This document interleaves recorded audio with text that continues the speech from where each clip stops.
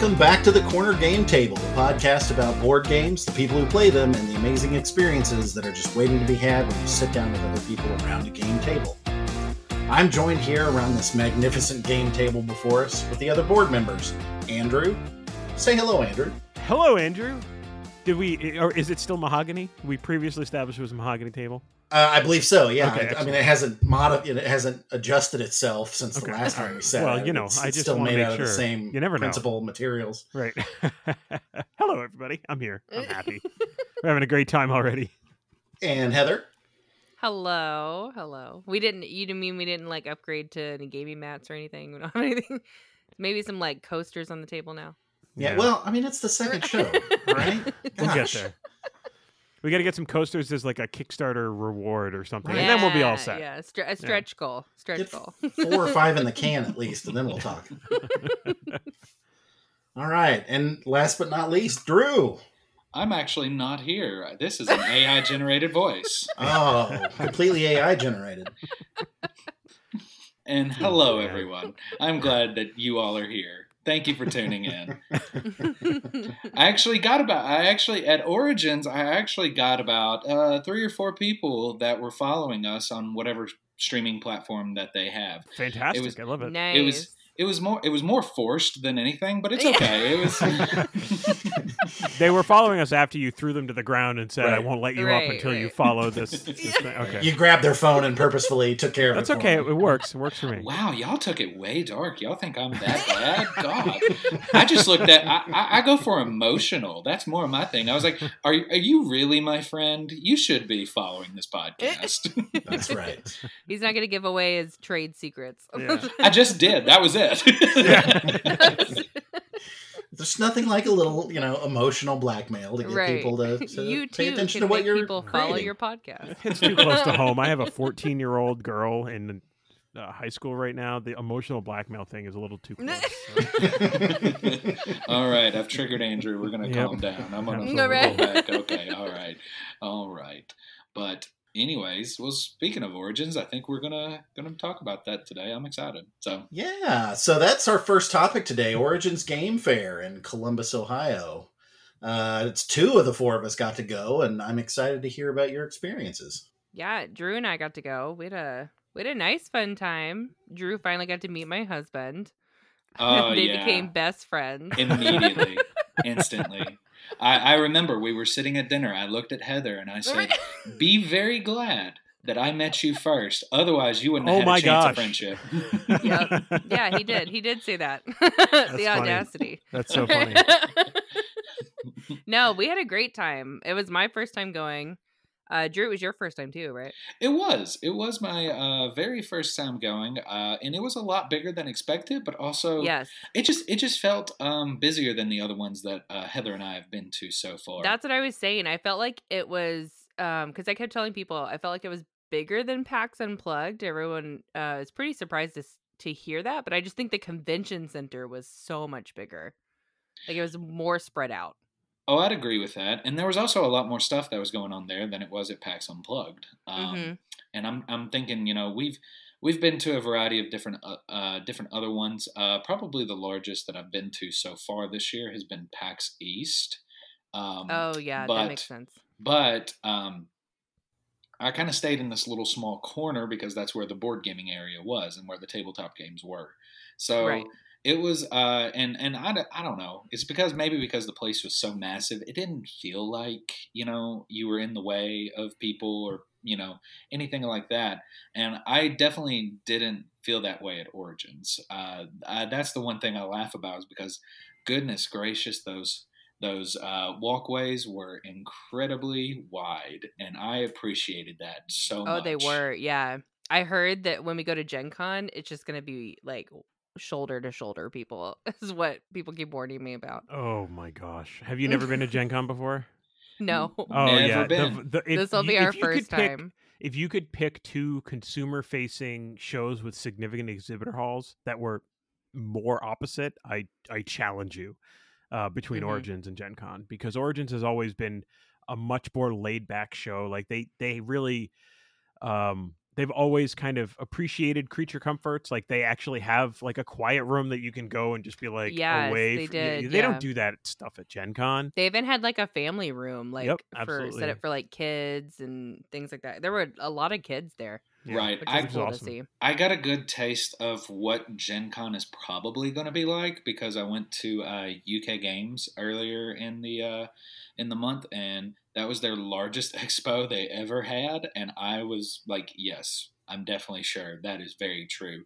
And so it was hard to just like walk, move around, things like that, and I was like, this is probably what it's going to be like at Gen Con, more than likely.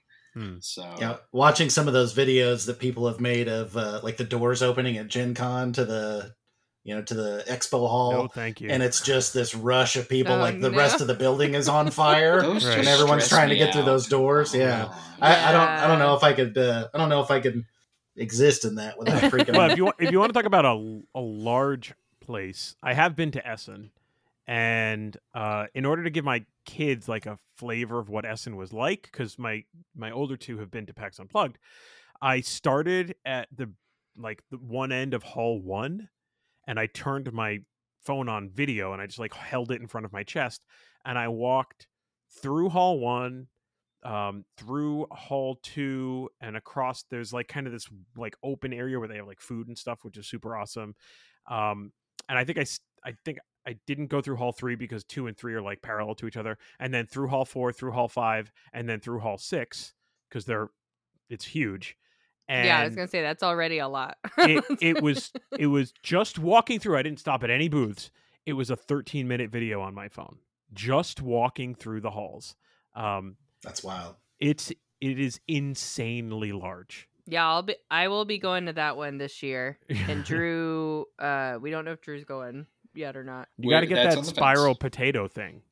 Spiral potato. Have you never seen the pictures of the spiral potato thing? I have not. There's this spiral potato thing. If you ask people about it, they'll know what you're talking about. You have to get it. It's like At €4, Essen. and it's totally worth it. It's so delicious.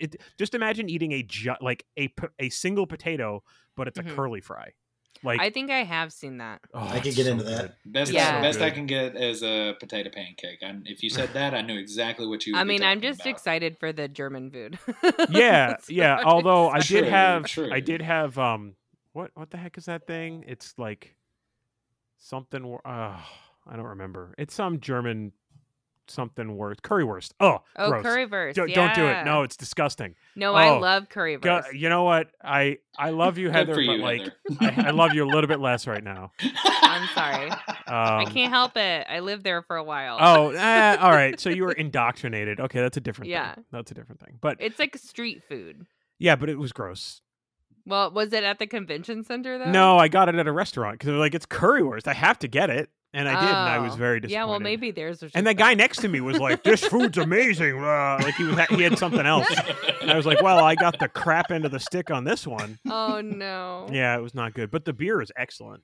Oh yeah, of course, of course. Well, and speaking of German food, I mean that's what we did our first night at Origins. We went and went and ate at this place called Schmidt's in Mhm. Columbus, Ohio, which is apparently like pretty famous. Yeah. Hmm. Yeah. Lots Bet of you didn't people have were like, "You currywurst." got to go eat at Schmidt's," and it was really, really good. Cool. We had some great beer, Oh, it was great so good. Conversations That to pump was us up for the convention.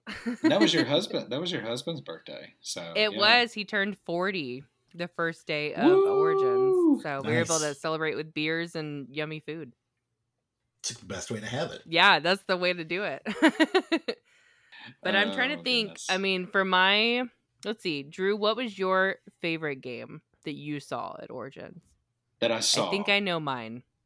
I want to know what yours is because Okay. I didn't just because of work I didn't get the opportunity to play test a lot of games, and if I was to name off any games, they would be just games that are in creation right now, and I would kind of feel bad to kind of well I mean I guess I could. They're not published yet, but I don't know. I whatever we say here, I'll describe You got them. a sneak peek. I got, yeah. So at the end of the convention, I I just had to simply walk over and go to the pub room because I said I need to make my quota of meetings, but I was like, this is going to be the best place and opportunity for me to have that. Yeah. And I was like, but I'll also get to actually sit down and play the games and not just sit here and talk to these people and let them tell me about their games, which, that's fine. It sounds lovely whenever I'm at a booth and they say that, but it's different when you're able to sit down and play it. So I do like that they have that unpub room. I think that's a really cool thing. The unpub room was fantastic. And so now that I'm sitting here thinking about it, I actually got to play a lot more than I thought of. So okay, Heather, I'm going to let you go first. What was your favorite game? Well, I actually have it right here. And I ordered it, and it was thanks to Drew that I went over to their booth. But it's Black Hole Rainbows. Damn it, I knew you were going to pick that. I Yeah. knew it. It's almost a Soundgarden game. This right. Drew actually was like, you got to go check out this game. It's amazing. Like, he had checked it out. And so my husband and I went over there and demoed it the second day. And immediately I was like, oh, this game's going to be like a hot ticket game. Like, this is a really good gateway game. It's easy to learn. It's quick to play. It can get real chaotic real fast, but it's just fun. Just a fun game. What's the premise? It has nice quality components. So essentially you are trying to collect light stones to put into your black hole. They have this like rubber mat, this rubber circular mat, and you have to get light stones of different colors. It's 7 light stones. And you're collecting them from this galaxy mat, but you can steal them from other players using action cards. And you roll this scatter die. The first thing on your turn is you roll a scatter die, and that determines if you're passing light stones to another player or you're taking one from the center. And then your second thing you do on your turn is you place light stones from your supply into your black hole. If you're able to place all 7, then you dump your black hole out into the galaxy mat in the center of the table, and you get a coin. And the whole goal is to get coins. And depending on how many people are playing, like we just played it with 5 people. You had first person to 6 coins wins. So once you've done that, step 3 is optional. You can spend a light stone in front of you in your supply. Basically sacrifice it to roll this supernova dark, like glittery die. That's a D20, I believe. And it has on maybe 4 of the different sides, it's got like a sun symbol on it, which is the same symbol on the coins. It was 3. So it was a very low percentage. Yeah, you can spend a light stone to roll that. So you're basically gambling to try to roll that sun symbol, and that's another way to get a coin. And then the last thing you do, and that's optional, the last thing you do is mine 2 light stones from the galaxy mat and then draw a card. The cards you can play anytime. So you can play them on any person's turn. It gets really chaotic. It basically just pauses whoever's turn it is, and then you can resolve the cards. Then you just pick up with whoever's turn it got paused on. But we played it, and I was immediately like, this is going to be a really hot ticket game. And we didn't. We made the mistake of not buying it, like, right then. Because Saturday evening, I was like, we got to go buy it, like, before the expo hall closes. It was sold out. Like, sold out on Saturday. Wow. And they still had one more day to go. So they were giving away, like, coupon codes so you could order it. So we just ordered it right then. Well, they were also having a deal on it too. So I mean, that thing was going to go quick anyways. Yeah, it's normally $60. But the convention deal was $40. Yeah, and with the coupon code that you could get at the convention afterwards, when it sold out, it was like $48 online. That's not bad. Yeah, it's super quick to play. Plays up to 6 players. I would say it maybe takes 30 minutes to play. Even younger gamers can play it, and it's self-published. The guy self-published it. Yeah, and I was just about to ask who that's from. I didn't see the logo. Yeah, the logo says June Dune, like June the month and Dune, like the novel. The novel. The movie. The movie. That's it. No. They made a novel based on that movie? They did. Oh, goodness.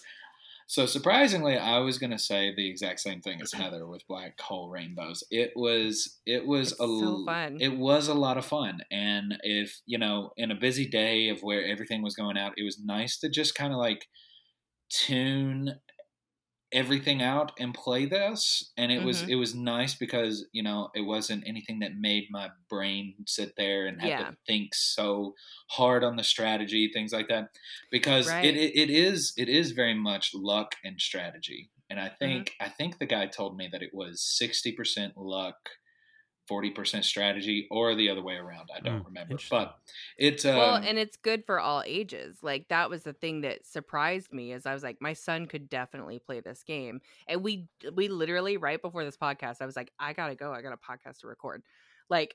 But we taught it to my husband's grandma, who's like 84, came over with her sister who's 80, and we sat them down and they learned to play it, and they picked it up very quickly. Awesome. Oh, absolutely, absolutely. And so, if we're talking the exhibitor hall, that one was probably my favorite new game that I was able to pick out and see. Out of that, there were a lot of other interesting ones that I didn't get the chance to play, but I did see, and there were so many of them that I thought, wow, this is very entertaining. This is very cool to look at and to see. One of the games that I do recall was you are trying to solve a mystery, and you're on the chase for a serial killer. So that one was very entertaining to kind of see. Small, independent, self-published. It was a very interesting game. A lot of the components and pieces were very beautiful. Could I tell you how it is? No, I didn't get the chance to play because it was just display. So that was one that intrigued me quite a bit. Do you know what the name of that was? I have their card, and so I would have to go through that to be specific, and I apologize. But I'm trying to think of other things outside of Black Hole Rainbow, because I should have thought Heather was going to say that, but and she didn't. Okay. I'll tell you. And she produced a copy of it right there, which is pretty impressive. I mean, I'll tell you one that surprised me that has been out for a while that I got to play that I didn't know if I was going to like it or not, and I purely signed up for it for my husband because he's a fan, was Star Wars X-Wing. I had never played it. Oh, really? Like, didn't know anything about it, and walked up to a table with like 6 other guys and my husband to play the game, and I just didn't know, and everyone was like super welcoming, and honestly it was very easy to learn, and I actually really liked it. That was one that like surprised me. I really like X-Wing. I haven't pivoted from the first edition to the second edition yet, but everybody says that the second edition is just that much easier. I didn't really feel like the first one was really all that difficult to pick up, but I'm sure there's things that they found to streamline. Have you guys seen there's a webcomic, which is like a guy and his son, and they picked up like the first like little starter set for X-Wing, and the wife comes along and is like, Star Wars X-Wing, this looks like a collectible game. And the husband's like, no, it's not a big deal. And then like in the next panel, it's just like he's wearing like a rebel helmet, and like the room is covered, and he's just like hunched over, like, mistakes were made. Like that.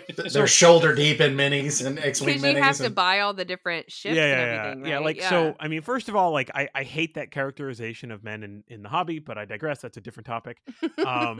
But like, that's my fear, and that's why I don't touch any of those games.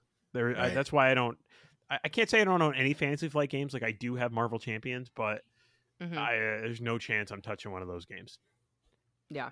Yeah. And yeah, I eventually want to get there to that point, just because I'm going to sit back and people are going to tell me, oh, you're not a real Star Wars fan if you haven't played this board game yet. Yeah. I'm like, God. Gatekeepers can get out of my house. Yeah. Right. I know. I'm all set with that. I'm like, cool, you raise children. And you'll figure out real quick that you don't have the space and the money for that stuff. Oh, right. Of course, of course. So here are the other games. Kind of pivoting in the conversation. One of the things that I did remember when it came to the Unpub room and some of the games that I saw, one of the games that is getting self-published within like the next month or so, and I don't know how much longer it is until they actually get the Kickstarter out. But the game is called Cretaceous, such as the Cretaceous period. So the idea is you are a hunter gone back in time, established with scientists. You've made this base, and you're walking out, and you're going out and collecting dinosaurs. Now, I like it because of the aesthetic and the fact that it has that 8-bit type of art to it.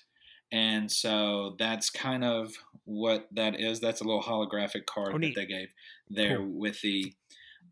with that whenever you do play the game. And it's a lot of dice rolling. Yeah, you're losing life, trying to collect as many dinosaurs as possible. First one to 35 victory points is the winner. It was fairly quick too. It was played in about 35 minutes. Is it just cards and dice? It was, so it has meeple, and there are honeycomb shaped cards, which I thought was really interesting. Honeycomb shaped cards, and you have to actually leave the base and go discover place to place. And so as you're leaving, you flip over the card, encounter a dinosaur, and you roll dice. And to see if you beat that particular dinosaur, you have to get a certain color of the die on the pips in order to get it. So, for example, if the card says you got to have 3 green pips or 3 dice with green or yellow, that's what you have to do. Same thing with if the card says you have to have 5 red. So it's a lot of dice and dice rolling, but as long as you have yellow is kind of the middle of it, and then whatever particular color the card says. So yellow counts as whatever you are supposed to get. So it is a very interesting thing where you collect the dinosaur, then you have to go back to the base, and you might have to fight other dinosaurs on the way and encounter them and collect them. But you also try your best not to lose life, because if you lose all your lives, you go back to the medical center and you put the cards, you lose all the dinosaurs that you've collected. So it's a very I described it way too much in detail than what it actually is and supposed to be, because that's my personality and who I am. But it is incredibly, and I mean incredibly, simple and easy. I thought it was really cool, so just kind of sticking out for that as well. It is pretty good. You can actually find them on Facebook and Instagram. Cretaceous Board Game is where you can find them at. So I recommended it. It was pretty cool, and they were very receptive to feedback. And I told them, I said, this is a really, really cool game. It is. I was like, there's maybe 1 or 2 things that possibly need to be tweaked, but it wasn't anything nothing major. It was just like, hey, this is an idea. Why not try this? So. Nice. So, yeah. Well, and there might be people listening, Drew, that don't know what the Unpub Room is. Ooh, okay. All right. So, Heather, do you want to eloquently explain that since I went into so much detail, took up so much time? You know. Well, I mean, it basically just stands for unpublished. So, I know like there was one at PAX Unplugged, I believe, had an Unpub Room. Yep. Yeah, I know more conventions are trying to have the Unpub Room. And I think it's a great spot for designers and people who don't have their games published yet to reserve spots in the room where people can come play their games and demo them and give feedback. And yeah, it's a great place to try out games that aren't even out yet and maybe help someone curate their game, even in the direction to get published. It's just a really cool place to make connections. On the other side, the Unpub Room is really, really helpful if you are a board game designer, and because here's the problem. I say this because my daughter is designing games and I'm designing a game. Like, you're going to play that game with your family and your friends, and those are the only people who are going to see it the first 20 times you play test it. Right.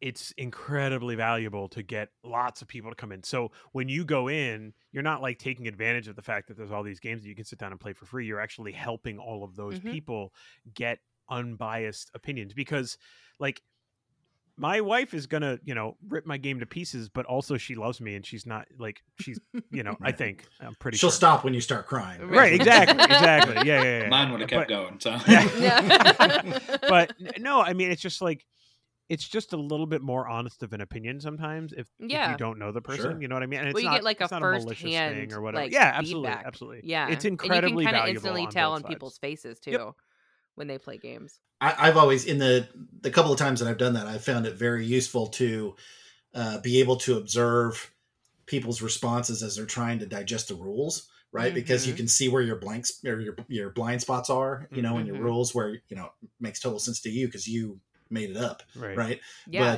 but if somebody's asking a lot of questions about how something works, or they're just not getting it, those are good opportunities as a designer to go, oh well, maybe that's too fiddly or too complicated, or is there a way to manipulate that and make it easier to understand? Yeah, there's an incredible designer out there named Jay Cormier. Any of you recognize him? So he did Mind Management. He did Harrow County. He's got another game coming to Kickstarter soon, which I just got a preview copy of in today. I don't remember the name of it, but basically the premise of the game is each round is a board game with broken mechanics that you have to fix to advance the story. It's really, really cool. But anyway, he made a journal called the Fail Faster Journal, and you can go to GameCrafter and you can buy it. And the whole point of the journal is that it's got like room for 30 or 40 plays of a game, and like you would buy a journal for a game that you're developing, and it has prompts in it like, what are people's body language, like how do they react to this, that's like, cool. all sorts of stuff. It's explicitly designed really for this good kind stuff. of a purpose. Yeah, that's really helpful. So anyway, all of that to say, the community around the Unpub movement in general is growing a lot. Like there's Protospiel, which is an entire convention of basically Unpub stuff. But anyway, so in the Unpub room, so now we all know what the Unpub is. Yeah, I think there's probably people out there that were like, what are they talking about? Where was Drew? I was in the Unpub room, and so the Unpub room was actually a whole lot nicer than I expected, and it was really good because I walked in there and I actually got to meet some people who are my mutuals on social media. And I thought, that's super cool. They said, hey, we would love for you to play our game. I said, absolutely. So I got the chance to sit down, give them some honest feedback, but as well be able to catch up as friends and be able to talk and actually have interactions outside of TikTok and Instagram and all the other places that we followed each other. So it was very nice, and I felt like this game could be really cool. And if you're not following them on social media, feel free to give them a follow. I might as well give them a shout out. Their account is called Trash Cult Game. That's their. Oh, I've heard of that. That's their game. It's a card game about you're building a cult with your woodland critters, and you are trying to collect a certain item of food as well gain followers. And so once you gain the certain item of food that your cult worships and you build your cult, you are the winner. I was like, that is such a cool idea, because I was sitting there, I was playing as a mouse that was trying to collect donuts from the trash. And so it was fantastic. It was a really, really good game, and I'm very excited for what they're going to do. They showed me the art, they gave me some behind the scenes look of stuff, and I'm very excited. And then they had to go and post a video today, so I'm like, well, it's not really a secret anymore. So it was like a pre-secret for like a week, But I think that is the cool thing about Origins, is getting to see I felt like there were a lot of publishers there showing off games that weren't quite out yet, that they were going to maybe have ready at Gen Con or coming up soon. So there were lots of those types of things that I was going around and looking at, which is neat to get the sneak peeks before things are available to like buy. Yeah, it sounds like from some of the games that you two have already talked about, that there was a pretty good mix of presence between the larger, more established publishers and some of the smaller indie publishers. That's great. I definitely felt like it was a good mix. Like there were lots of smaller publishers and then alongside like the bigger ones. Yeah, it was a great experience. I mean, for my first Origins, I really enjoyed it. I had a blast. It was so much fun to be able to see all the people that I interact with on social media kind of all together in one place, and then go out and play board games. But I got to go out and got to experience so many different things where we got to play games, even when we would go out and go to the parties and everything like that. It was always, we could have fun, get together, sit, talk, laugh, have a good time, decompress from the show, as well get to play games, play test games, things like that. There was so much that we were able to do in that. One of the cool things, and Heather, you remember, I'm not gonna spill the beans too much on anything, but there is a social media friend that is mutual to Heather and I, and they are creating a series of games, and it was super exciting to get to play that. We got to play that at the tavern, if you remember that, Heather. So it was a fun party game. I feel bad. I'm not going to go into much detail just because it's still in the work. But it's a cool place to gather and get to see games that aren't out yet. I mean, that kind of wraps it all around. I feel like, and I know Andrew and Josh, y'all probably feel the same way about conventions. It's just a nice place to get to see people. You know, like we see our families all the time, but it's nice to just be among people that are like-minded, getting to see your mutuals from social media, like coming together, and it's just really nice. The first night of any convention is basically like a family reunion. Yeah, it's awesome. Absolutely. It's so great. Absolutely. I love. Have you ever? I remember during the pandemic. Did you ever use any of those like proxy chat services where like it kind of looks like you're walking around in like a town in like an NES video game, right? So I did a couple conventions like that, and I would walk by people whose handles I would recognize because they were the same handles as their social media, and they were proxy chats, and so you could like bump into someone randomly and like actually have a video chat with them that was proxy based. And it had a little bit of that, but man, I tell you what, nothing like actually seeing people like from across the room, and you're like, and like you do the slow run towards each other with your arms open, you know, like it's awesome. It's ugly cry as you're going. I trip and fall because I don't run, so that's my case. The rainbows are shooting out of the floor, right. Fireworks in the background, you know how it goes. Definitely. My friends like to make fun of me when we go to conventions because I see people that are what I call board game famous, right? I know who that is. Yeah. That's so funny. I will say, I felt like this was the first convention where people came up to me.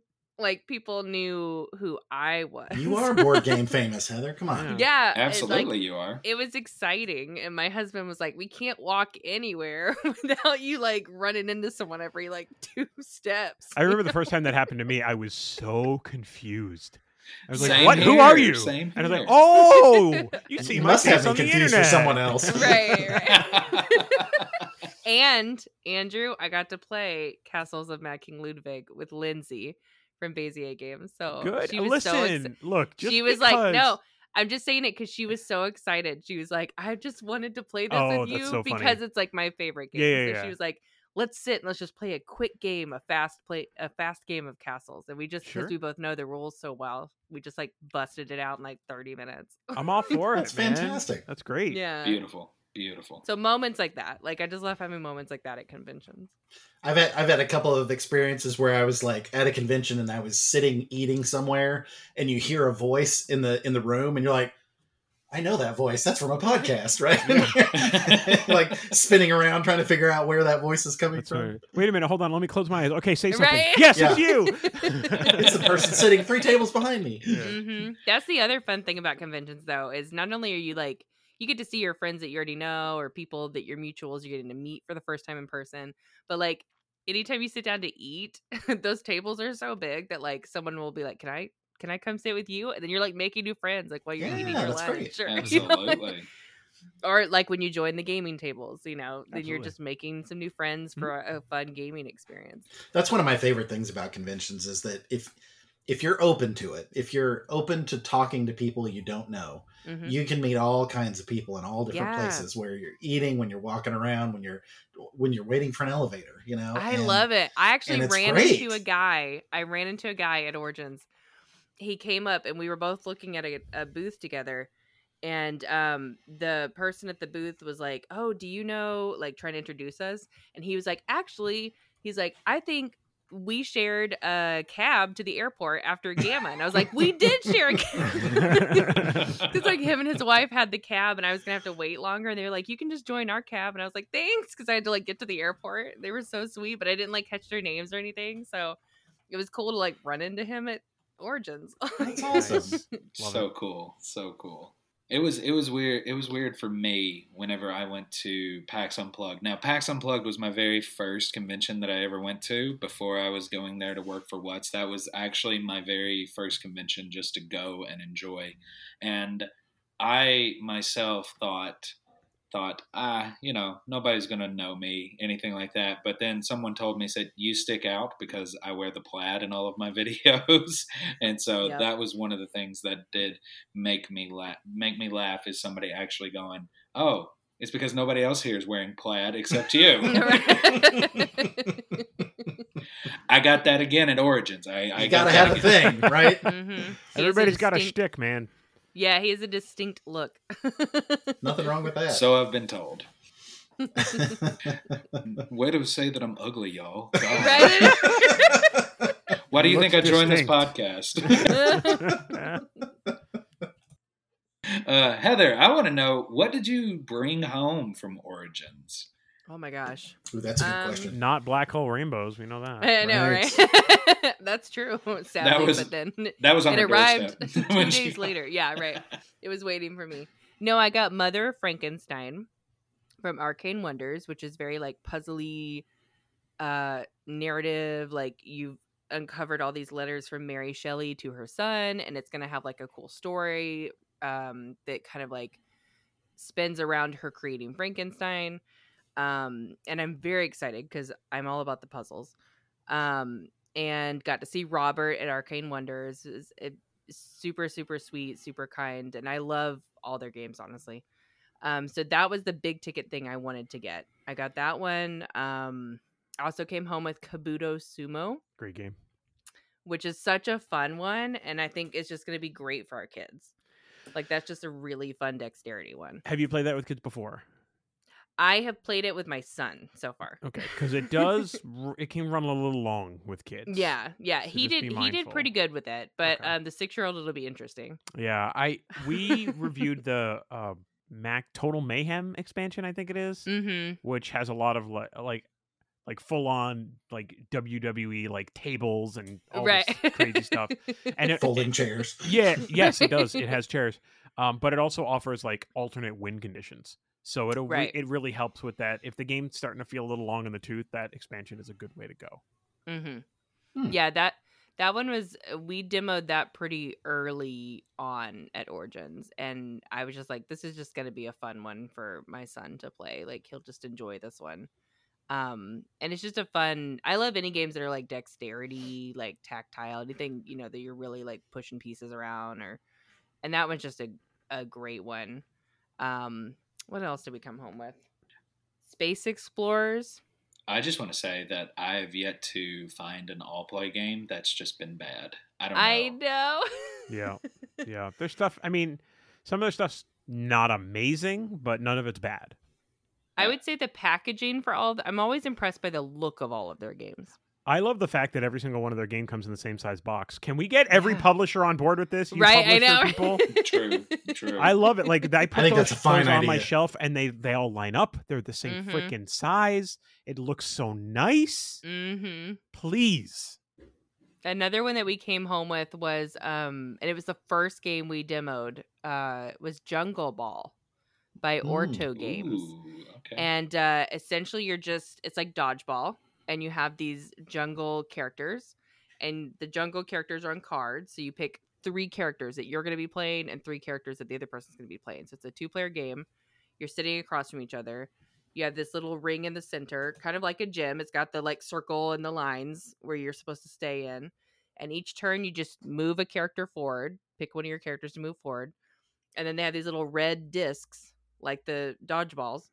And you have to put it above the card that you're choosing to throw the ball from, and you just toss it like across the table to the other person's card. So you're just trying to get it to land on one of the opponent's cards, and nice. Some of them get knocked out with one, like they've all got numbers on them, and that's how much hit points they can take. And just a super simple, super easy. We're like, this is a great one for our kids to like pull out and play easily. So we immediately grabbed that one. Super cool. That's such an equalizing force too, to play dexterity games like that with your kids, because you're not necessarily the best person at I know, yeah. at being able to flip something or knock something across the table. Yeah. And I don't have to worry about any dodgeballs hitting my glasses, so that I know of. I mean, I don't know. Drew, what about you? All right, so black hole rainbows. I was one of the last five lucky people, few. lucky few to get it. No, did you hear about that though with Earth? Like they sold out Inside Up Games and Earth. Oh, I'm not surprised. They sold out like the first day, and then they had to overnight ship quickly some more, and they had to do it like you can only buy this amount this day, this amount this day. It was like. I think it was they sold out Thursday. They ordered a ton more, but then on Friday they were like, we only have 50 copies that we're selling. Saturday was we have only. They were like on Saturday we only have 40. Sunday is 30 or something of that sort. So it was something like that. And it was really interesting, and it was just funny because actually I bought a game from Inside Up Games, and it was kind of funny. One of my followers was actually there, and they told me, they said, "Hey Drew, I've been really a big part of your stuff for a while, and I just wanted to say that I think it's really cool. Come on, let me show you Earth. Let's look at the components of Earth." I was like, "That's so cool." So cool. And I was like, I'm not going to buy it today because y'all are already sold out. Then he goes, well, let me show you this other one. So anyways, he showed me this other game called Gorus Maximus. Yes. I played that. That's awesome. And I've heard a lot about that game. The artwork of it is just so funny and weird, and it's right up my alley where it's both mixed with cute and everything. I didn't get to play it. He just gave me the rundown of it, but it's still wrapped up right now. But and you were like sold. I was like, oh, I get it. You buttered me up. Me up, and you wanted me to be over here to buy Earth, but no, I'm gonna buy Gorus Maximus anyway. So they have a aquatic themed version of the same game called Sea Change. Okay. Which we have reviewed on our website. Ooh, okay. Yeah. All right. I will check that out. But it's basically the same game. So yeah, if it's the exact same game, then I definitely need to check out and see what you say, because I value your opinion, Andrew. Well, I appreciate that very much. That makes one of you. Oh, goodness. I came away with a very light load of games just because I had a lot sitting on my doorstep when I got back. So I said, right, I know. I said, I need to come home with as light as possible. So Black Hole Rainbows, Gorus Maximus, and then this other one. This publisher, Blue Rondo Games, has been a supporter of mine, and we've interacted and supported each other for an incredibly long time when it came to content. But I had this opportunity to be able to buy their game actually in person, and that's what I wanted to do. The game is called Crabs in a Bucket. So I love it. And just basically put, it plays up to 4 players, or up to 6 players. My bad. But what it is there are 4 crab kingdoms that are at war, and you're just in time to help out whichever one you side with. So it's a really cute card game where it's silly, but it's also got some really cute art. I didn't really get a chance to learn fully how to play, but it's just because I've known him for so long. I said I want to help y'all out in whatever way that I can, and I'm very excited to actually play it. I really am. So I've had people tell me that it's really fun. It's really quick. It only goes 5 to 15 minutes. So I've had a few friends recommend that game to me. So I said I definitely need to give that a try. So nice. I just found out that Crabs in a Bucket is. I mean, this goes to show how old I am. It's apparently a term, and I went to search for the game, and I found an Urban Dictionary hit instead. Looks like rebrandings in the future. So no, it's not bad.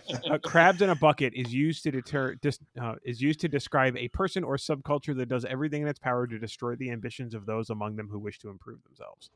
It comes from the story of catching crabs in a bucket. When you catch a crab and place him in a bucket, the first thing he'll do is try to escape. Yeah. I'm going to have to read up in the rule book and see if that's actually what it's based off of. Or that would be interesting. So next time Next time we get on here and talk, I'll let y'all know. let us know if that's the mechanic. Oh, yeah. You have homework. You have homework now, man. I'm Right. sorry. That's what happens when you join a board gaming podcast. Yeah, you have sorry about homework. Off to play the games again. Oh, God. I got to go have fun for a living. I know. God, horrible.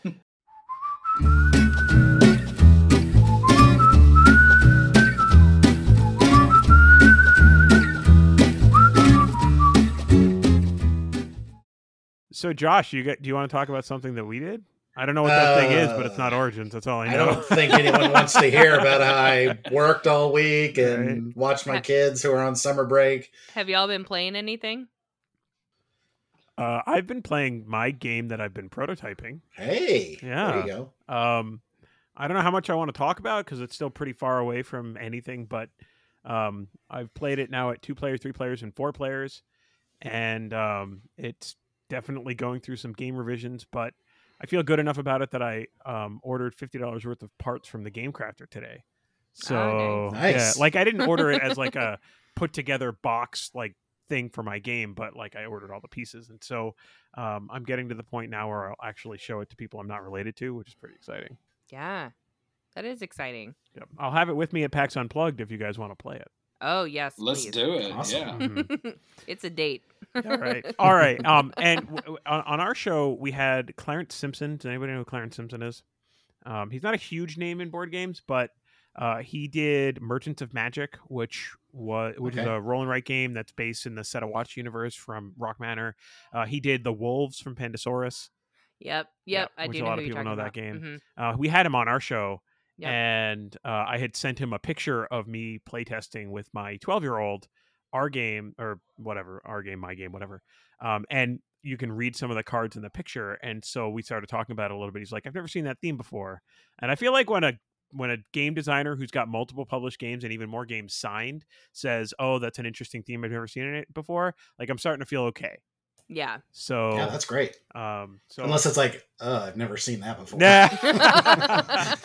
No, I think it's pretty sweet. So Nice. that's a pun, and you'll find out more later. I'm still laughing at Josh's quick rib right there. I'm sorry. It's all good. It's all good. Josh, have you been playing anything?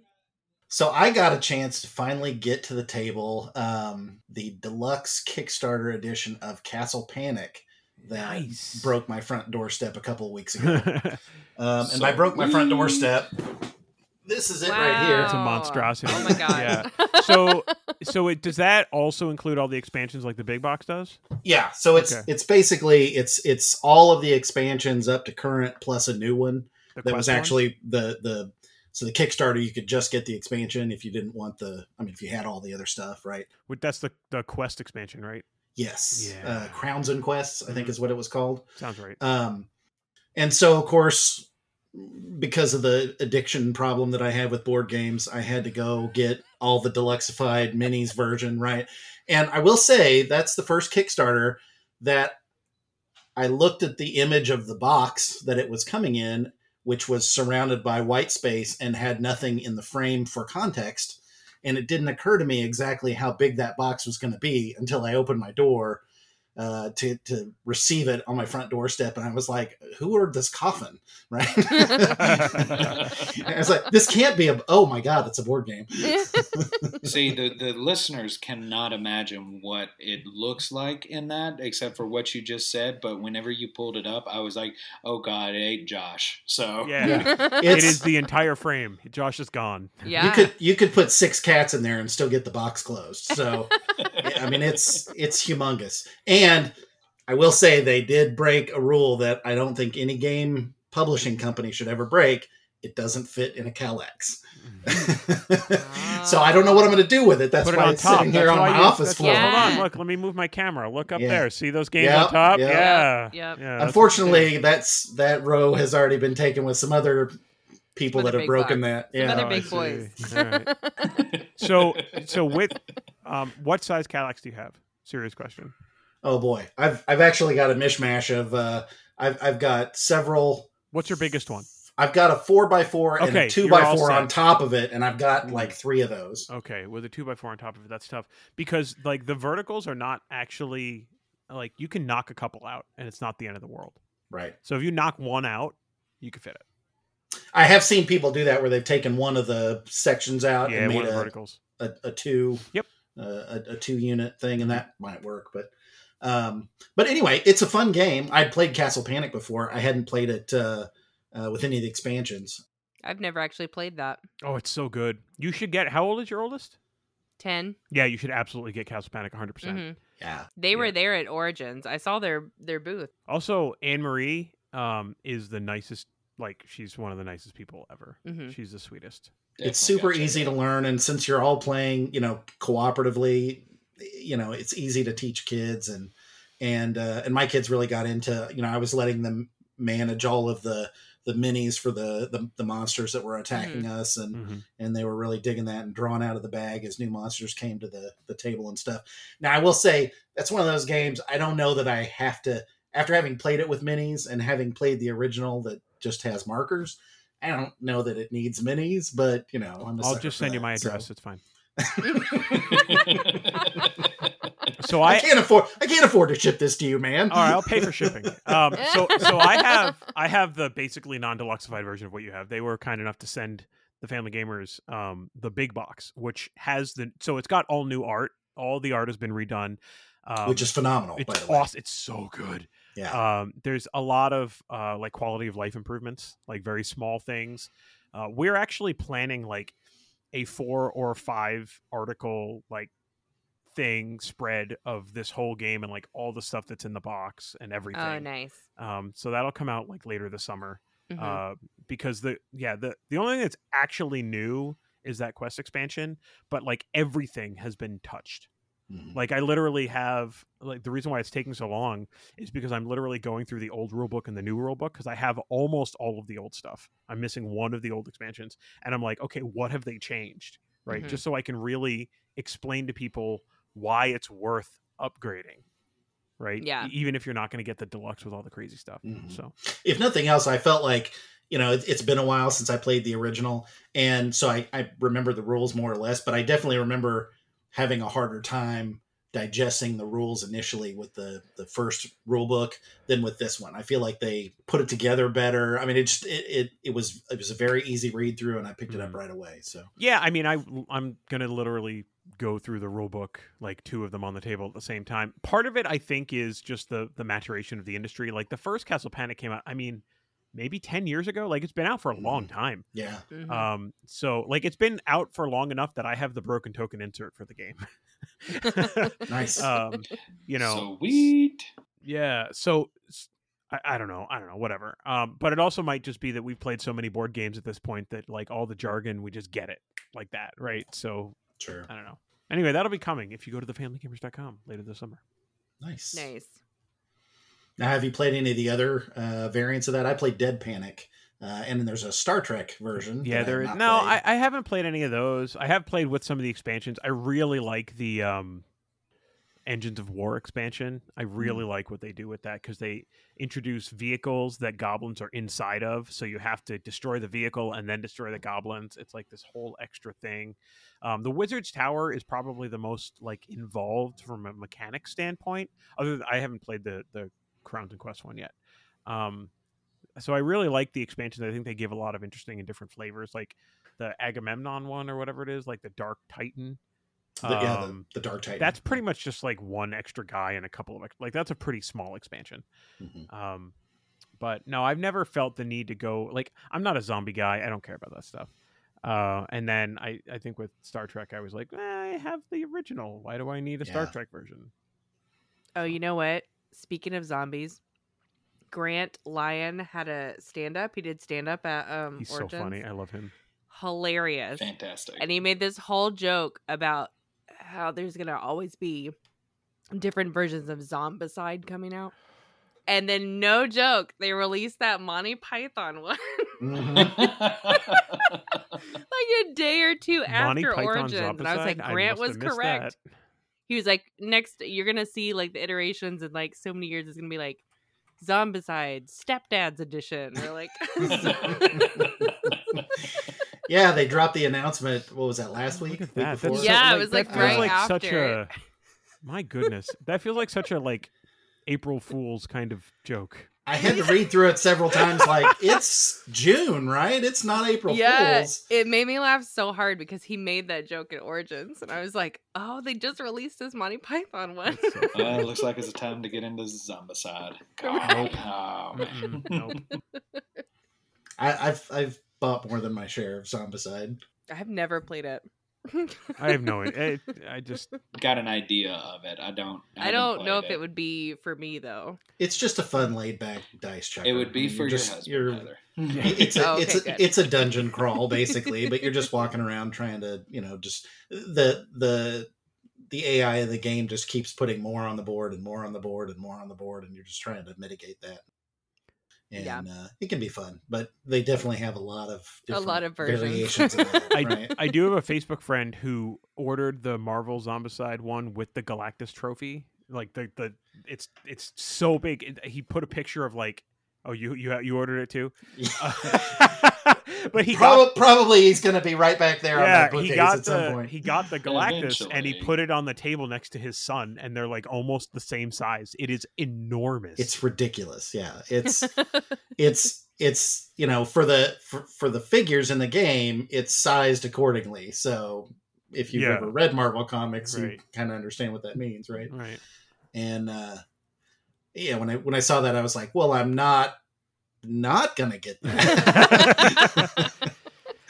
See, I think like $100 is pretty much my board game threshold. Like a perfect example, the Ticket to Ride Legacy game. Mm-hmm. It's like it retails at like $130, and I'm like, Game Nerds had it on sale for $99.99. I was like, ooh, right? Like somehow that made a big difference. I didn't end up ordering it, but like that's for me, that's the threshold, right? Wow, I must have low standards then. I go way cheaper than that. I mean, I don't spend $100 on a board game regularly. Let me be clear with you, right? But like that's like I big really money Andrew there. No, not even remote. Yeah, I'm not the one who bought Marvel Zombies with Galactus. How much did that run you?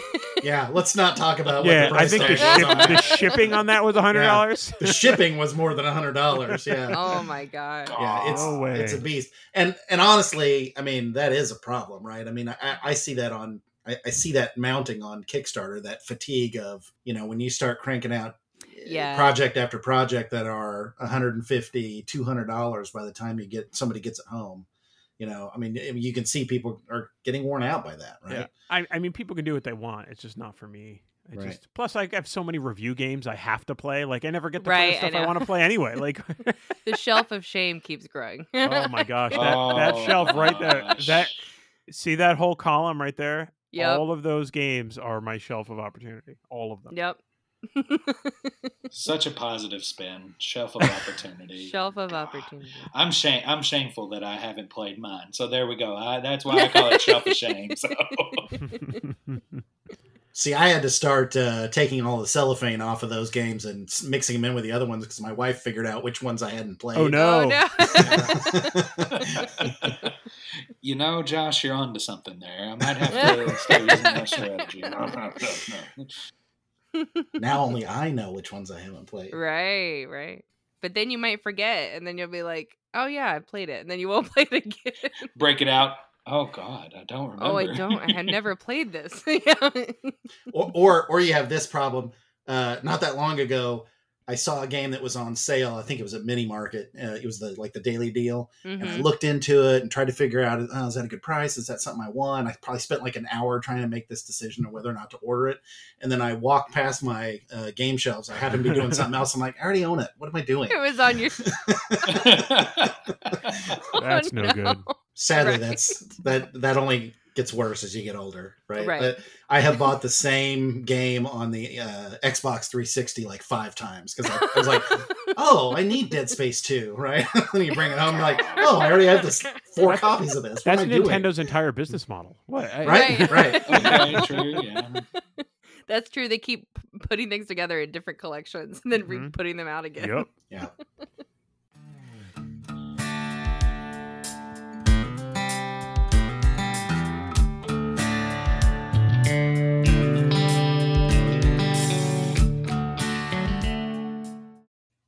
right, so another question for the table here, and this kind of dovetails into what we were just talking about. Is deluxification of board gaming a thing that you are interested in? Is it a good thing? Is it a bad thing? I think it has to be something that I really, really want, in order for me to really buy into it. And I think the only time I've ever spent, like we were talking about the amount of money we've spent on a game before, the most expensive thing I have is that deluxe edition of Castles of Mac and Ludwig, and it's just because I really like the game and I wanted the deluxe edition, and that's the only way I would spend that kind of money, I think. For me, I just believe like eventually it's going to go on sale, and it's eventually going to be cheaper anyways. Just wait long enough. I did, yeah, and that's true because I bought the 60th anniversary of Risk, and it's a $225 game, I think is what it is. Everything's made of wood, including the board. I got it for $18 at like a Marshall's or something, whatever store those are. Nice. Yeah. So I thought, that's great to have. I can't justify buying deluxe version games. I'm sorry. I already spend a lot of money on regular versions of games. Why do I want to spend more money on the deluxe versions for shiny toys and things like that? And don't get me wrong, I'm a sucker for metal coins. Like, if it's got metal coins, I will sit there and debate on it. But at the end of the day, more than likely, I will say probably not. Anybody want to guess what I'm going to say? I can guess. Go ahead and guess. What do you think I'm going to say, Josh? I'm going to guess that you probably could leave that on the table. You don't need deluxification in the game. Yes and no. So I am 100% for deluxification of games as an option. I absolutely think that there is a place for it in the industry. I 100% think that people have the right to spend their money where they want to spend their money. Just because something's not for me doesn't mean it's not for someone else. I see all that Marvel United you have behind you. I have one box of Marvel United, and it's fine. And that's all I have, and that's it. Similarly, I have so many deluxified components in Quacks of Quedlinburg and in Role Player. Like, I have custom printed inserts, and I have metal coins. I love metal coins. Metal coins are fantastic. Oh, I love them so much. I have all the promo cards. I have the extra boards because that's a game that I love. And a lot of other people are like, hey man, Role Player is fine. Like, I'll play it if you have it. And that's the end of their relationship with it. And that's cool. So I am 100% behind them existing. But if that is the only way that a game is available, it's probably not going to be for me. I really, really like the trend that actually I think it was Restoration started when Fireball Island came out. Downforce was a retail release, but it was a more deluxified retail release. But then they repackaged Fireball Island, took a little bit of the stuff out, and put it on shelves at Target. And then they did the same thing with Downforce. They took a couple pieces out, they simplified some stuff, they made it, cardboard instead of plastic. They put it on the shelf at Target. Mm-hmm. I think if you are really, honestly, truly going to grow this industry, it's not getting whales to spend more and more and more and more money. It's getting a game to be more affordable and getting it on the shelves in front of faces at a store that someone's going to go to. Right. The buyers at Barnes & Noble are gamers, but those games are $60, $70, $80. When you can put a game on a shelf in a Target for $25, $30, someone's going to buy that game on a lark. Here's another perfect example of a game that isn't even expensive to start with. Green Team Wins. I talk about this game all the time. If you haven't played Green Team Wins, go to Target tomorrow and buy Green Team Wins. It's $25. Yeah. It wasn't $25 on Kickstarter, but also the Kickstarter version of the game supported 12 people out of the box, not 6 people out of the box.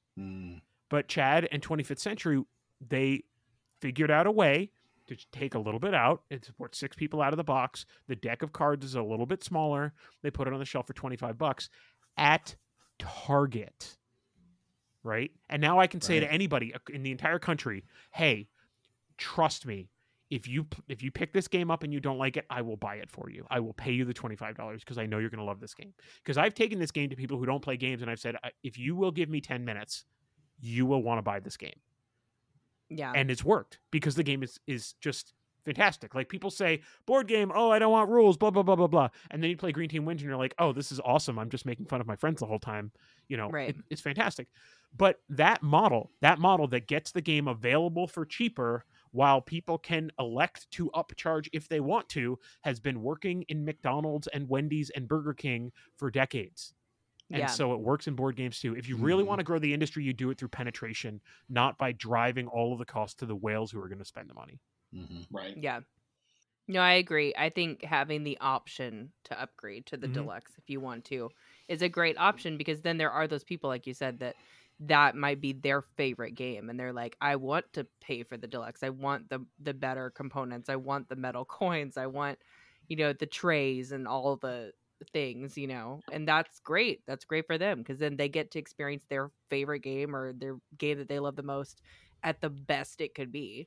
And I even think that, like, one of the things I love about Geek Bits is that they are an incredible gift-giving tool, essentially, right? So I have Quacks. I have the Board Game Geek Bits for Quacks.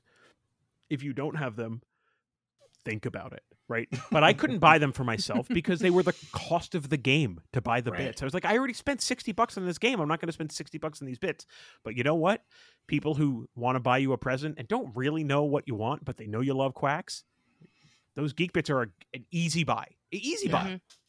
Right? And the perfect gift is the gift that you want that you wouldn't buy yourself. That is the perfect gift, right? So the fact that these things are available on option, or even like Etsy stores or a lot of these places that have these, we talked about. Yeah, the Levity games. Last time. That has the stickers. Yep. Yeah. Yep. Like all of that stuff. I mean, there's a huge market.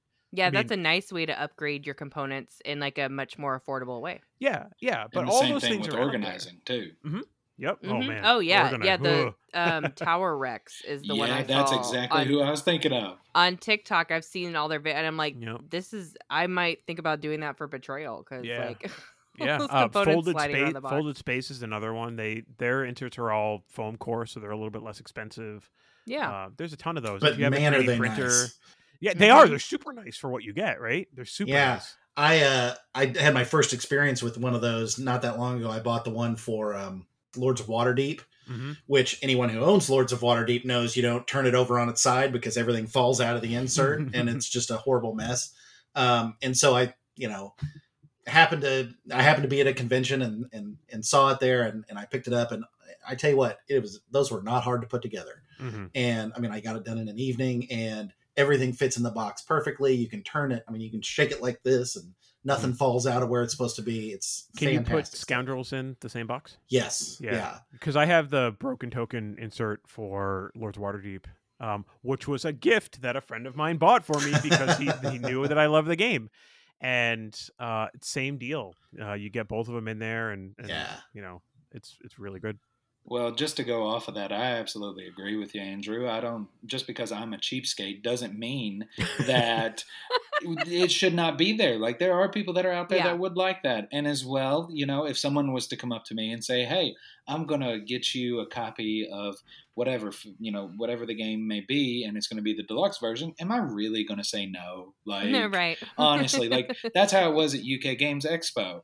Someone offered me the deluxe version of Oak by Game Brewer Games. Oh, that game looks so great. And it is beautiful. So beautiful. Yes. And I what was I going to say? Like, no? Right. No, sure. I felt a little bad because I was getting it for free, but I was like, no, it'll be okay. Yeah, I'll take it, Yeah, I'll figure out how to ship this home, right? Yeah, well, I found a way, trust me. Yeah, I bet you did. It got a little dinged up, but it wasn't that bad. I can live with that. So as long as none of the components are awful. So I have a mental picture of you going through like airport customs, and they're like, what are all these strange metal coins in your pocket? Don't ask questions. Yeah, I once, and I can say this because I've now given it to him. I stayed at a friend's house. This person's actually come up on the show already, so I'm not going to name names. I stayed at his house, and I asked him, okay, show off. I asked him why he didn't like store his knives nicely. He had expensive knives. Oh, and he's like, well, I wanted to pay for the quality, but I'm not going to pay for a knife block. It's a chunk of wood. Why would I waste money on that? Right? This guy's a man after my own heart. So I was flying to where he lives because he was getting married, and I'm like, I know what to get him. Mm-hmm. So I bought him a knife block for his wedding gift. But I didn't check luggage because I don't check luggage anymore unless I absolutely have to. By the way, that was a defense mechanism. I went to Essen without checking luggage because I knew if I checked luggage, I wasn't going to bring my clothes home. It was going to be full of board games. But anyway, that's a different story. But I tell you what, going like putting that thing on the belt and having it go through the X-ray, and they're like, "What the heck is this?" Like, because it was a big chunk of wood. Yeah. So sure enough, they pulled it off. They opened it up, and she's like looking through all the slits to make sure it wasn't like hiding blades in it or anything. I was like, it's just a knife block. Like, really? It was even in a gift bag. Like, that was the funny part, but whatever. Well, I mean, obviously, I can tell based on everybody's responses that I'm the one with the acquisition disorder, because I'm probably, of everybody here, the most prone to buying either a deluxified version of a game or the deluxe bits for something simply for the table presence.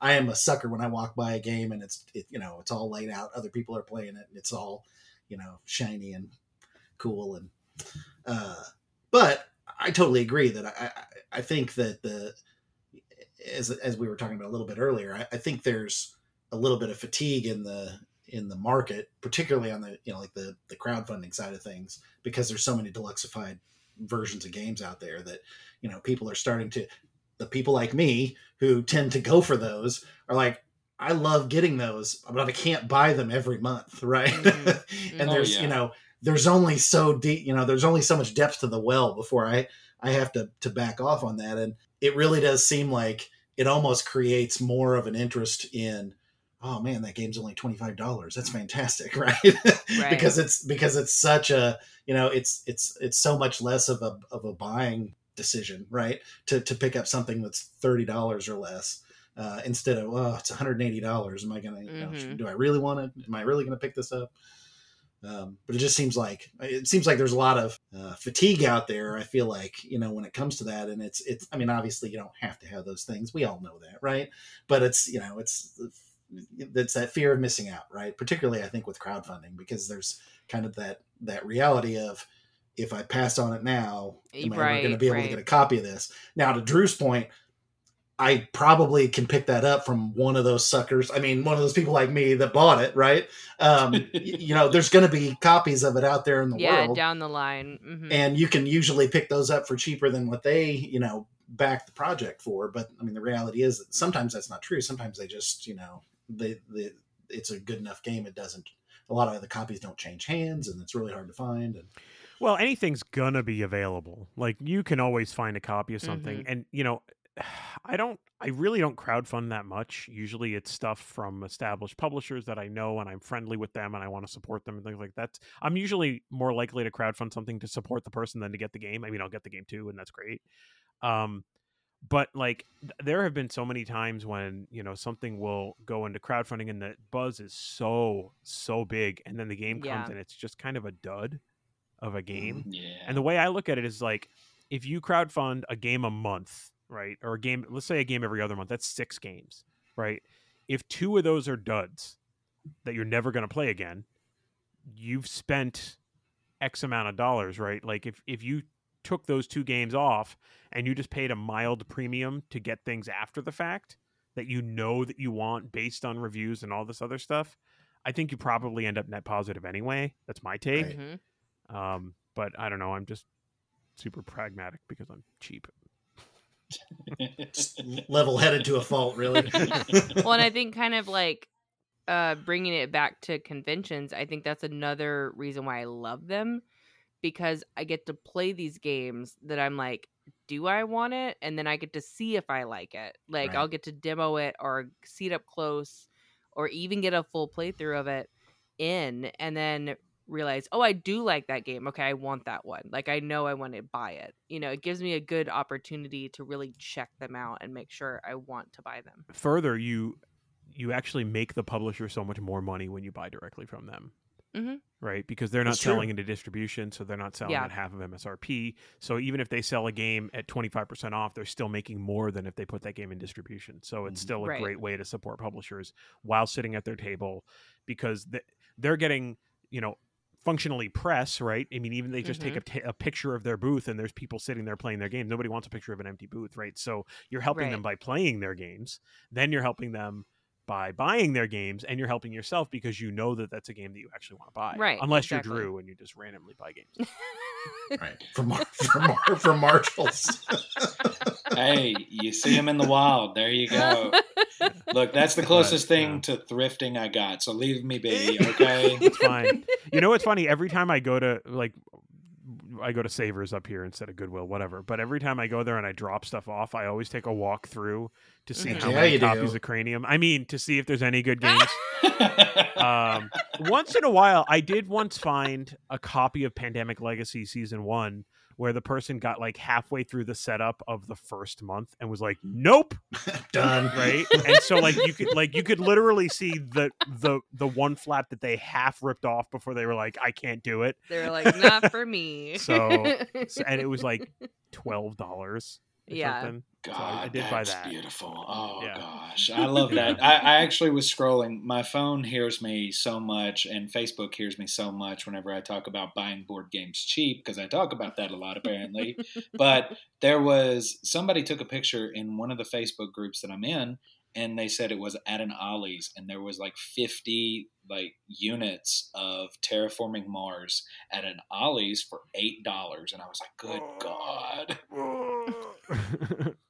Good. Those posts on Facebook keep me energized when I go in those stores, because there's always those. You see them time after time, right? Like, oh, this is my haul from the Goodwill store, and there's 11 awesome games, and they spent $9 for all of them. Galactica in your face. Yeah. Oh, I got it for $2. Exactly. That's Battlestar Galactica is the one that kills me, because it's like $250 a copy right now. But I remember when that game was 75% off at Barnes & Noble, and they just couldn't get rid of them. And I'm like, oh, if only I knew. Right? Oh, well. All right. Well, very good. Well, that's probably about time, don't you think? Yeah. What are we playing this weekend? Anybody have any games they're playing this weekend? Ooh, that's a good question. That is a great question.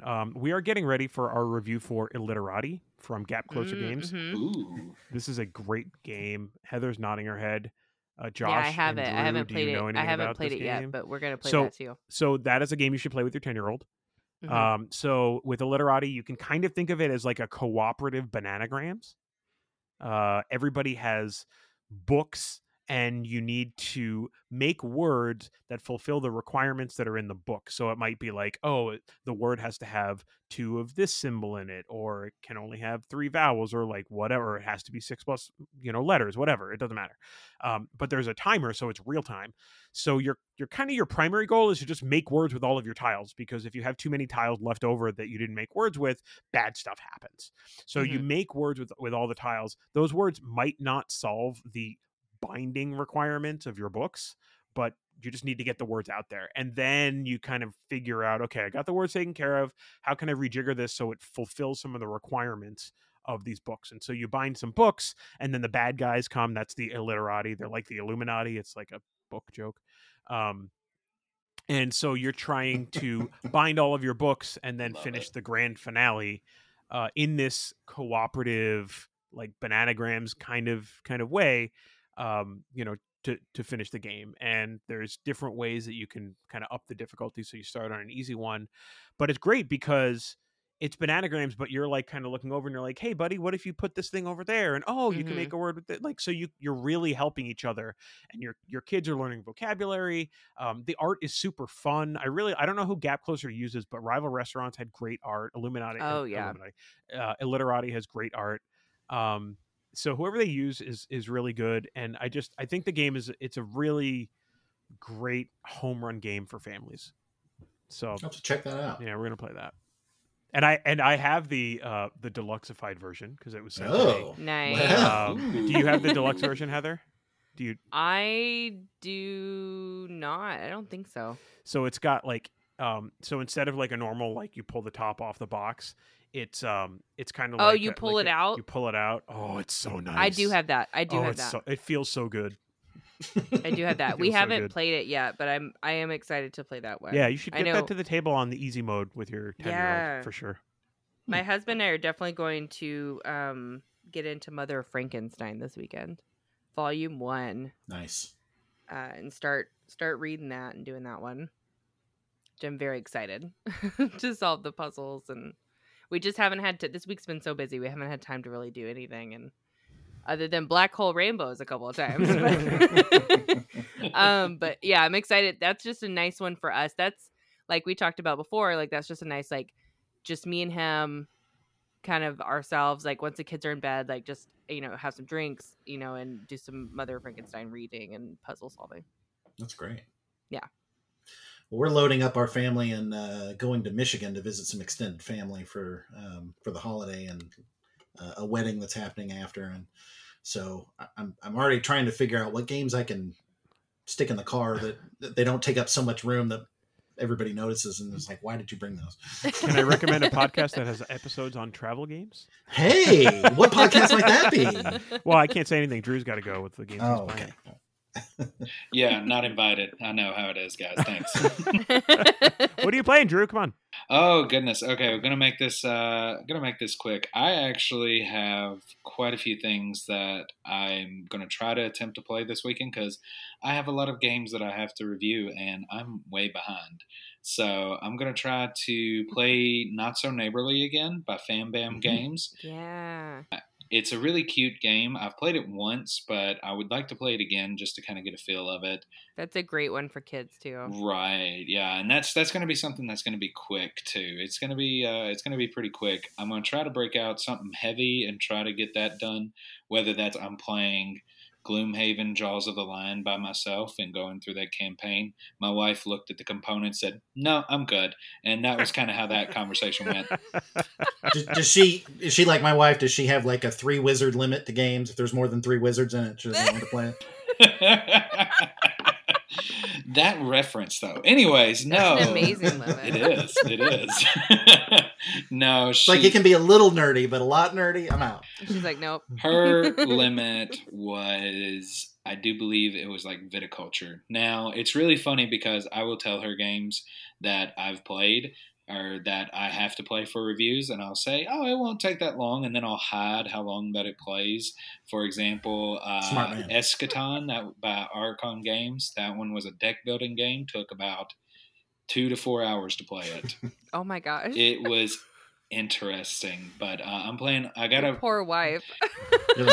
You don't have anything going on tonight, do you? Right? You're free, I think. I think you're all right, Would you care for more mimosa? Right. I'm gonna try to get Archon Games' other game, Nexus Infernum. I've been saying that for about 3 months now that I'm going to eventually get that to the table, but we'll see. I do have a lot of other ones that I do want to try out, test out, things like that, and be able to play. Of course, I got to get her to finally play like Execution by No Mitch Games. Played that at Gamma. It was a really quick, easy, cute game where it's just a cute game about capital punishment. How much fun is that? Yeah, I know. And how many of those have you ever played? Also great for kids, though. And great for kids. They don't know what the words mean. You just have to tell them. My son loved it. He enjoyed it. The artwork is adorable. It is. The let's see, what is it? Buried alive and the carrots underground. It's like a and really smiling. happy carrot in the ground. Happy to be there. So really dark in that. But I gotta get Miss Boredom to play that. I got to get her on board with that. That would be an easy one to convince, I think. Oh yeah. And then she'll read quick. what it is and say, "Oh." So that's how that goes.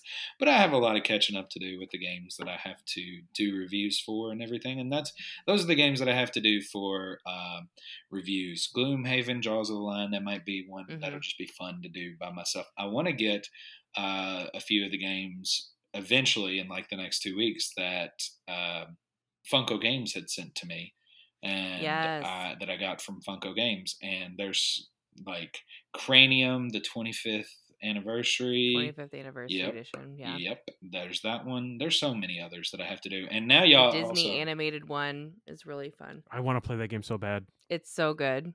I played it at Gamma. I sat down at a table and played it at one of those smoky game nights. Smoky, very loud, overstimulating game nights. That was so weird. At Gamma. But I sat down and I committed to playing it. But it was really good. It's very good. It's very collaborative. Yeah, really, really good. I'm excited. I have that one too that I need to bust out and play with my husband and my son.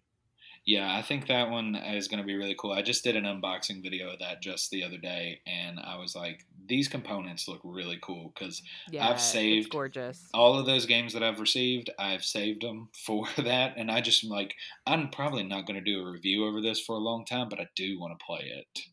Mm-hmm. And that's one that has room to grow because they could add more Disney movies in, and yeah.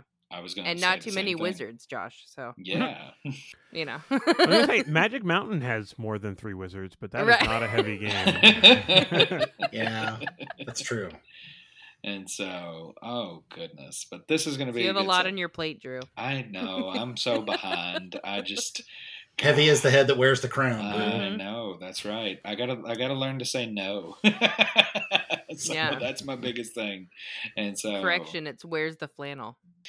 Okay, that's it. That's all they want to see. That's all they care about. So Don't worry. Once you have, kids that are old enough to ask for things, you'll learn how to say no. Yeah. Okay. Yeah. All right. Well, maybe. Then you go to some timeshare presentations and you're good to go. Yeah, absolutely.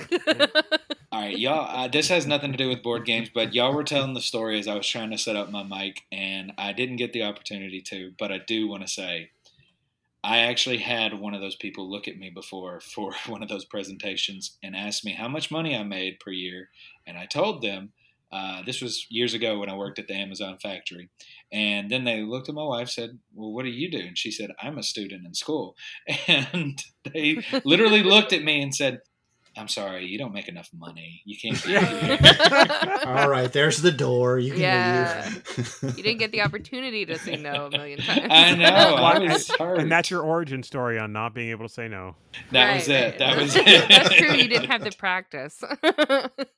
Well, with that, I think that's a podcast. So why don't we start with Andrew? Andrew, tell everybody where they can get a hold of you and find you on the internet. Yeah, the best place to go is on all of the social media at Family Gamers AA. Stands for Andrew and my wife Anitra, who helps me with the FamilyGamers.com.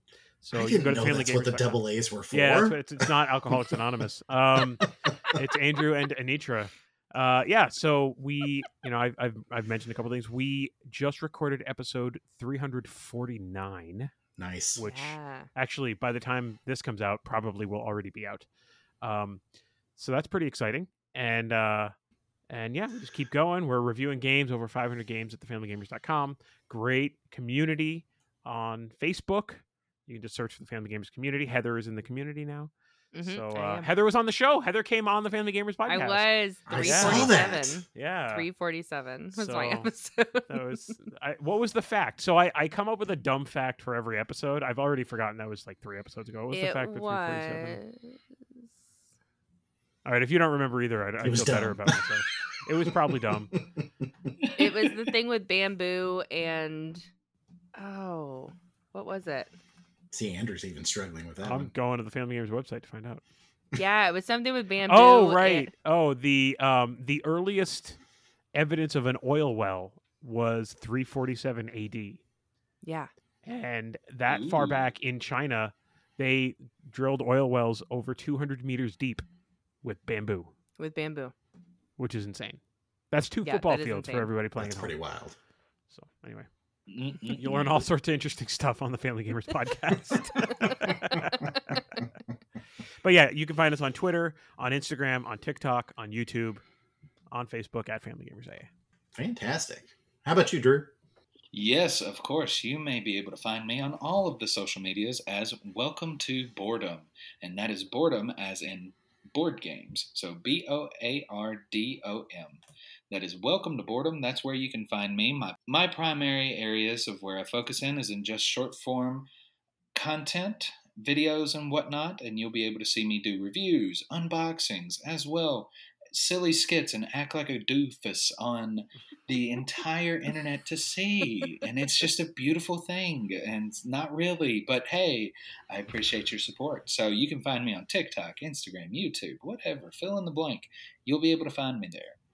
So Drew does all the web challenges, right? You put cinnamon in your mouth and all the TikTok all the dance crazy challenges. Things. Right. I do. I'm a decent dancer, okay? I'm big guy who's light on his feet. Twinkle toes is what they call me. So I am very excited. I have about 6 unboxings that are going to come out in the next 2 weeks. I have a couple reviews that are coming up as well. I got all these games that I have to play as well. I'm coming up with silly skits and things like that. That'll be pretty fun.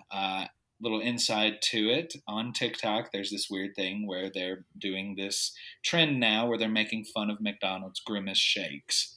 So basically people drink it, and then people will have some sort of negative reaction to it, just as jokes and whatnot. Because it's a McDonald's Grimace shake. Exactly. That's exactly what it is. And that's the trend. The only milkshake they can make because their shake machine is always down. I hear that all the time, but the ones near me, they're always fine. Yeah. I don't you must live in a little weird bubble. They don't even have one where I'm at, so it's all good. Way too broke for that around here. Anyways, the skit that I'm doing is just this little comedy skit of board gamers will do anything in order to make sure that people will stay and play board games with them. So it's just going to be pretty interesting with that, as well as other things that'll be going on my channel. So be sure to check it out. I do giveaways quite often. I actually got done with 3 giveaways this past month. So be sure to check out and see all the stuff that I can be able to do and help out. Get some free things. Of course. We're here to help each other out. You're a gamer. I'm a gamer. We're all gamers. Let's be able to help each other out and get free stuff. And Drew understands cheap people. I do. Right. I do. I do. And the final thing that I'll say is I'm signing off. I'm sorry. This goodbye has been way too long. Don't read your rule books. There we go. Too long didn't read. Nice. How about you, Miss Heather? So you can find me all over social media, Board Gaming Mama, all one word, all together, on Facebook, Instagram, Twitter, TikTok. I do short form videos. I post reviews, unboxings as well, over a few videos. I'm going to put up my list of the top 10 things I saw at Origins. That'll be coming up soon. And then I also stream on Twitch Wednesday and Saturday nights at 8 p.m. So you can see board games and digital content, and then also on YouTube. So all Board Gaming Mama, follow and check it out. And on the Family Gamers podcast. I was waiting for that. That's true. Yeah, Family Gamers podcast number 347. It was a good time. We had a great time. I also just guest starred. Actually, you can find... I have an episode that'll probably come out next month on Sovereignty's YouTube channel. I just guest starred and played Wizard Kittens. Oh, that is a cute game. Which is adorable. But there might be too many wizards. But they're kittens, Josh. So they should be okay. If you anthropomorphize a cute animal, right, that takes away some of the nerdiness, for sure. Adorable game. So I got to play that with Danny. Another awesome really Danny in the board game industry. Yes. There's a lot of them. There's Danny Lowe, Danny Sandring. So many. So many Dannies. That episode should be coming out next month as well. That'll be on Sovereignty's YouTube channel, so keep an eye out. Very good. Well, you can find me on most of the social media platforms as Play Salamander. That's our Salamander Games content that's out there. I've also been hard at work at getting our new cornergametable.com website put together. There's still some content we need to fill in, but I was trying to make a suitable presence out there for us. So that's ongoing. You can also find the podcast on Twitter and Instagram and Facebook at Corner Game Table. So we encourage you to come out and connect with us. Send us questions, issues, concerns. Tell Drew what he's doing wrong. Anything you feel like talking about, we will gladly listen. I'm just making the game better. That's all I want. Right. Right. All right, very good. Well, we still don't have an outro phrase to end the podcast. We decided last time that it's going to be organic, so I guess we'll sign off with play games and stuff. Play games and things. Play games and things. Try to attend your local gaming convention. Since we talked about conventions. Yeah, that's a good one. Right. Buy deluxe versions of games. There we go. Yeah, there you go. Buy your friends deluxe versions of games. There you go. There you go. All right. Bye, everybody. Bye, Until everybody. next time. Bye. Take care.